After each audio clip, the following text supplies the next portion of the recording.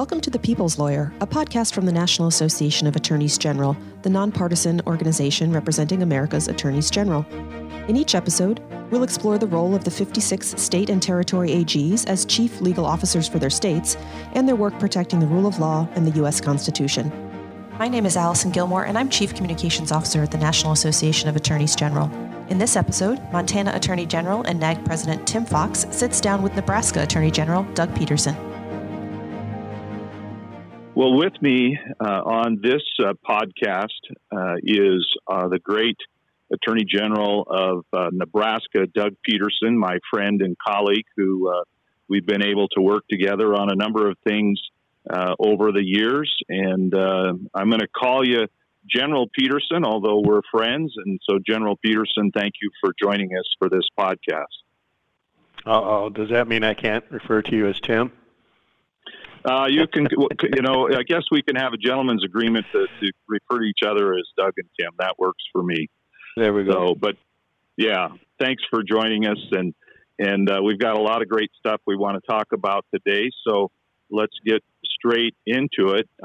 Sounds good. You currently serve as one of the co-chairs of the NAAG, which is National Association of Attorneys General Antitrust Committee.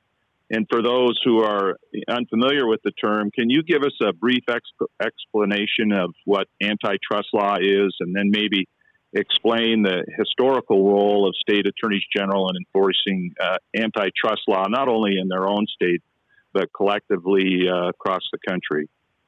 Sure.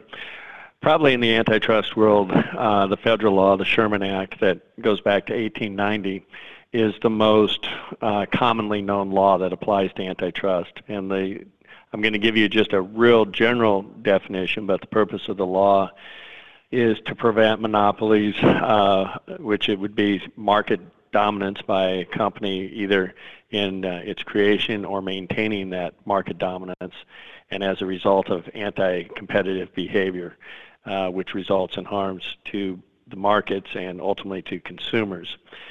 So what we saw, Standard Oil is always the most commonly referenced case, which was back in the early 1900s under the Sherman Act. There was real concern that they had such a dominant position in the oil industry that they could control prices and other factors, and that government had to step in.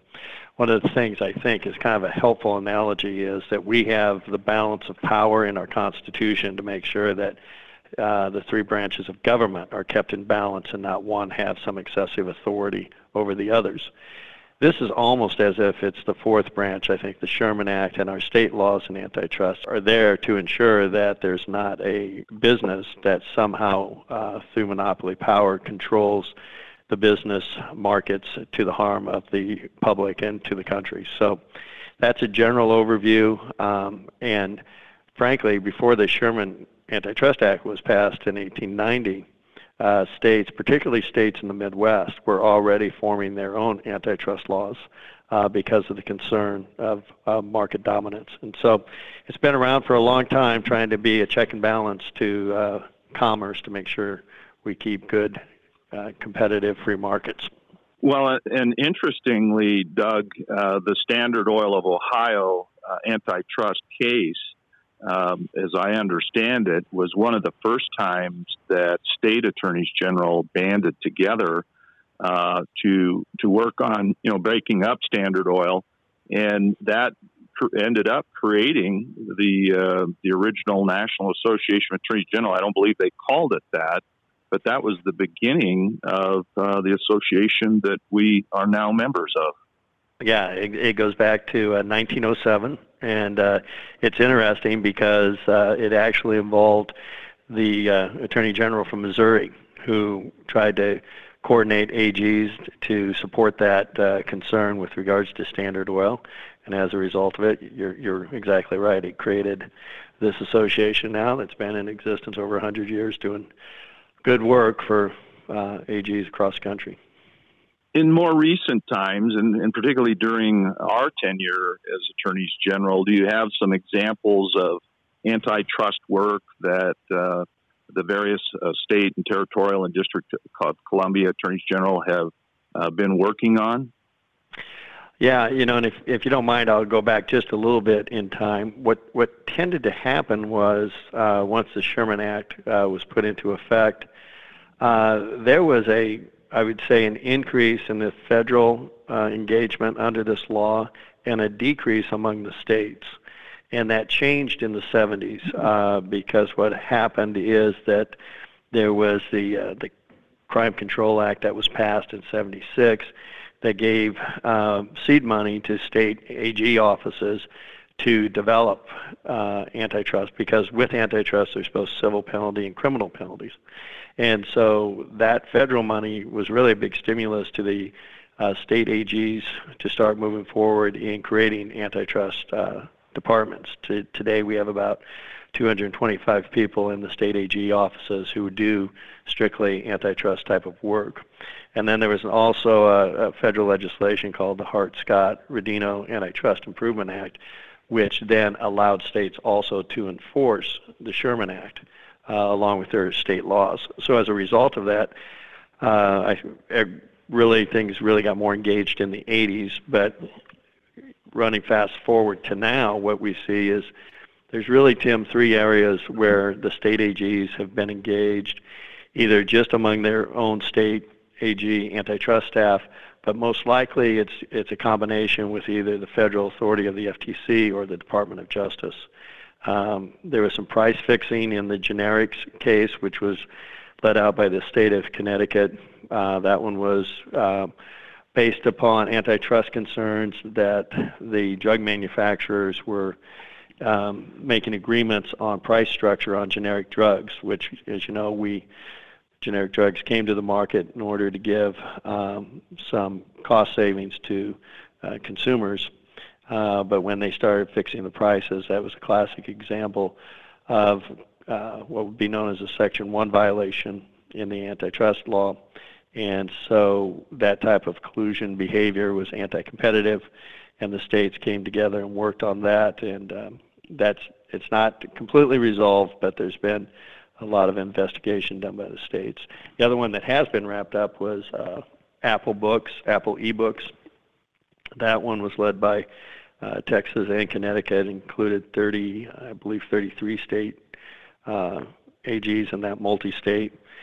And that went to the Apple Book publication process that they have with ebooks. And that was one in which I think it had a significant impact on the market. That was helpful to make sure that the market was in the publishing area was not being controlled through one gatekeeper. There was also a significant multi-state effort with regards to municipal bond derivatives. Several AGs came together on that one. That one ended up with a settlement of about $350 million against a number of financial service companies to resolve the charges that they had rigged in the pricing and kickbacks. So that was those are three in the price rigging area that were pretty important. We've been investigating monopolies in the area of pharmaceuticals. Also, one of the significant multi-state and federal partnerships was in the area of Microsoft, and that was in the 90s. 19 states and the Department of Justice brought litigation against Microsoft for maintaining and creating a monopoly. And the results of that were really market changing. Frankly, provide an opportunity for several tech companies to expand because of the byproduct of the ultimate settlement in the Microsoft case. And then one that's more frequent, probably not given as much media, but is in the area of mergers. Both the state antitrust departments and the FTC work closely, and the DOJ, on issues with regards to whether any mergers might be mergers that would improperly create a potential monopoly in the market. And the Sprint T-Mobile was one of the most recent. There's also been in health practices, a lot of times if you see, for example, at the state level, certain hospitals looking at a possible merger, the state AGs play a very important role. to make sure that this merger does not have anti-competitive consequences or negative consequences for the local medical market. So it's pretty broad sweeping, and it really is, in my mind, as having been in private practice and not being engaged in antitrust in practice, and then coming to the office and seeing the importance that the attorneys general have in this field. It's really educated me on how important this role is. Right, and it's a great check and a balance. I participated in a conference call with antitrust lawyers from, I think there were 44 different states on the line, all of their antitrust lawyers. There were over, I think, 100 people on the phone call. And those are regular conversations that our antitrust lawyers within our offices have with one another about trends, current cases, how the law has changed, if there's been a new decision, et cetera. And more recently, during the COVID-19 pandemic, you and I have had opportunities to discuss directly with top officials in the United States Justice Department issues concerning monopolistic, or I guess it's oligopolistic practices. Is that something that we can visit a little bit about, or is that a little bit too fresh of a situation?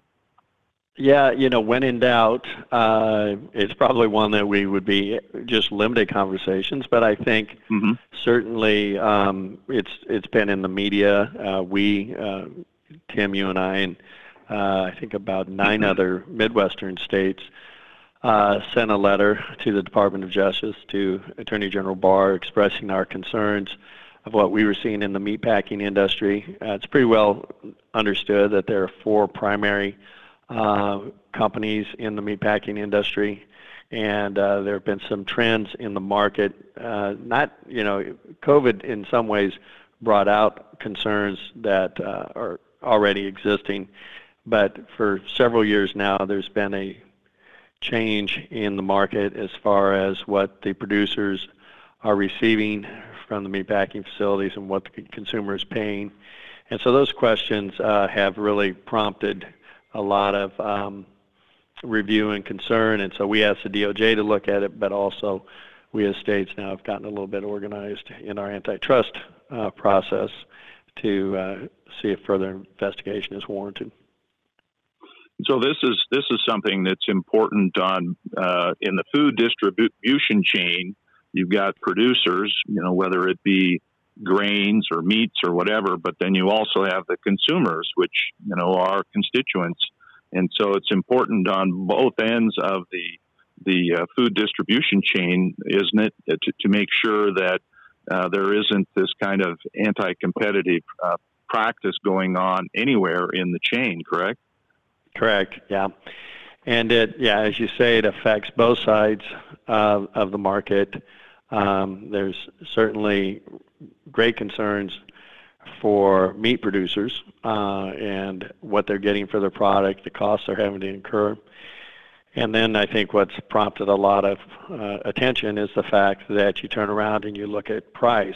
So producers are getting very low buys for their cattle, but then on the other end of the chain, consumers are paying much more, and the question is what's going on by the meat packers to create that disparity. That's great, and we'll look forward to continuing to work together collaboratively, and this is a bipartisan effort too, right? I mean, we have Democrat attorneys general and Republican attorneys general, and they've all worked on all of these things you've talked about together. Yeah, and it's interesting. I was looking at some statistics of meat-producing states, and the only state that I think may not be interested is Delaware.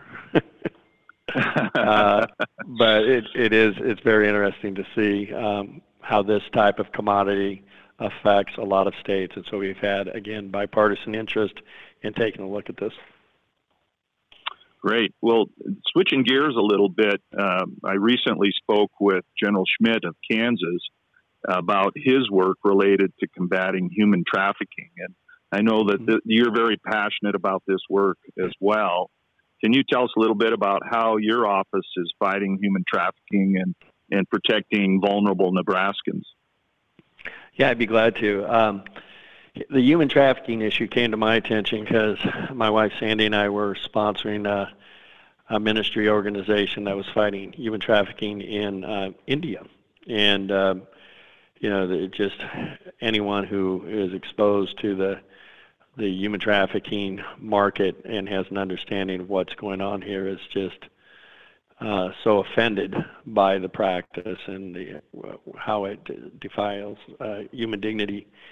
And so I was surprised, and this is when I was prior to seeking office as Attorney General, I was surprised to see that there was a panel to look into human trafficking in Nebraska that was started by one of the state senators. And so I joined that panel, community panel, and found out, lo and behold, it's not just in India, it can be in states as small as Nebraska. The problem was in Nebraska, we didn't have laws to uniquely address human trafficking. So I addressed it on the campaign trail. Even then, when addressing it on the campaign trail, people were just very, very surprised to understand that this type of thing would happen. This form of slavery still existed. And at the time, Nebraska was receiving a grade from a national or international organization called Shared Hope. And they had evaluated Nebraska. I think we were given an F rating in 2011 as far as how we were addressing it with our laws and enforcement. So when I was elected into office, beginning in 2015, that very first legislative session, we put in much stronger laws to specifically address both labor trafficking and sex trafficking. And we also put together a human trafficking task force.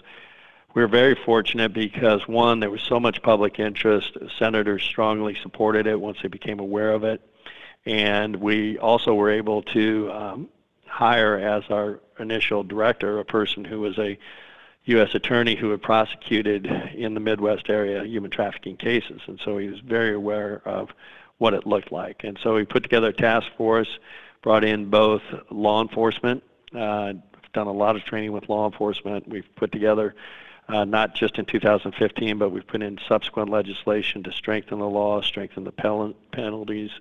We've worked with service providers, so for the victims of human trafficking, we can get them into the proper homes, get them into the proper programs to help basically take them through counseling to get through all the trauma that they've gone through being trafficked.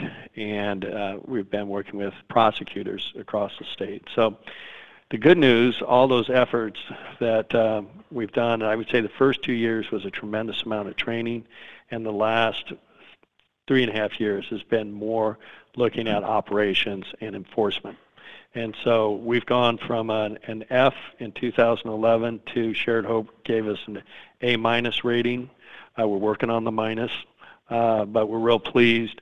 And I'm really encouraged. Our focus in this office has been particularly with law enforcement and operations, and we now are in the middle of some very significant operations that in a lot of ways people would like to think are not in Nebraska, but you and I both know they're in Nebraska, they're in Montana, they're in California, they're in every state. And it's something that I know a lot of AGs have been prioritizing, and I think we're making an impact. I would agree, and your experience is similar, I think, to Montana's, Doug. When I was elected Attorney General and took office in January of 2013, Montana had a D grade from Shared Hope International as I came into office.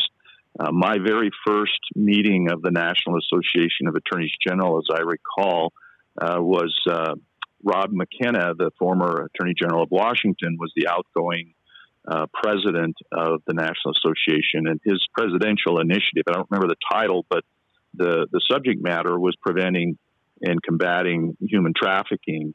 And I remember coming home and asking my staff about, whether that was something that was prevalent in Montana, in a place like Montana where there very few people and wide open spaces, such a large state, you kind of like to think that you don't have some of the problems that either other states have or other countries might have. And lo and behold, in talking with law enforcement officers, we were seeing not only sex trafficking, but labor trafficking in Montana. And so we also set to work in trying to change our laws to treat the victims of human trafficking as victims rather than criminals, and a lot of other changes in creating task forces and putting resources to the problem. We just recently, the legislature here in Montana authorized 2 full-time FTEs in our Division of Criminal Investigation to work on human trafficking cases, which is going to be very helpful and has been very helpful. So, my presidential initiative, as you know, is transformational leadership and civility, which is, something that I'm passionate about, you're passionate about, and finding ways that we can collaborate, work together, building relationships that then result in us getting work done with our colleagues across the nation. But it was Rob McKenna's presidential initiative that motivated me to work on the human trafficking problem.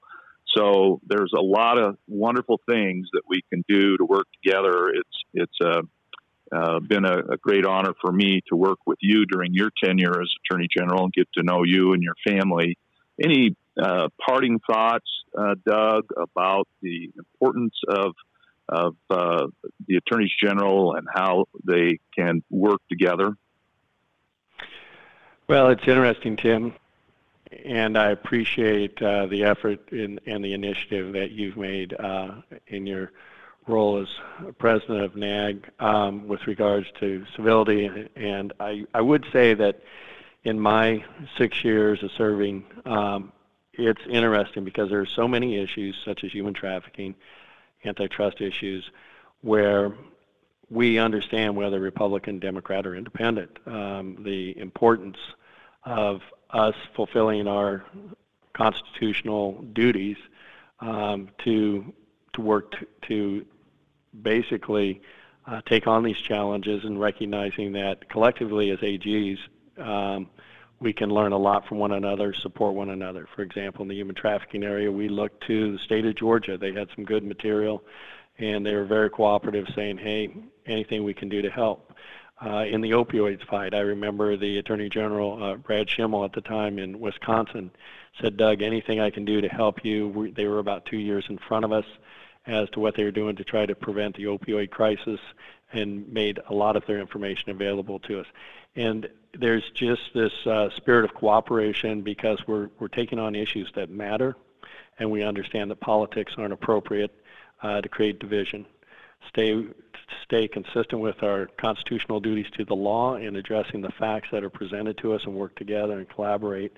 And that's why it's made, for me, and I know for you also, it's made such a, and I don't, Tim, I don't think, and I'm pretty confident in our friendship in saying, I don't think you created this initiative because there was a problem with the Attorney Generals. In fact, I think you created this initiative because of what you see, and NAAG has been a big supporter in this coordination, and what you've seen as the spirit of cooperation between Republican and Democrat AGs taking on some of these real significant challenges. We need to continue to enhance what we already have in that spirit of cooperation, frankly, in a political world where there's a lot of division going on.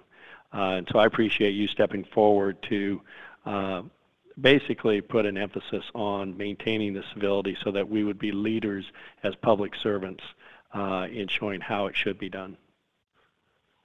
Well, that's well said. Thank you, Doug. And again, thank you for the time that you've given us here today. And while we've not been able to congregate as a group here since the pandemic hit, I'm looking forward to hopefully seeing you sometime soon. And again, thanks for all your great work. And in particular, thank you for your friendship. You bet, Tim. Thank you. I appreciate it. Thank you for joining us for this episode of The People's Lawyer. We look forward to bringing you additional insights about the work of state attorneys general, including conversations with individual AGs about important legal issues in future episodes. In the meantime, feel free to visit us at naag.org or email podcast@naag.org.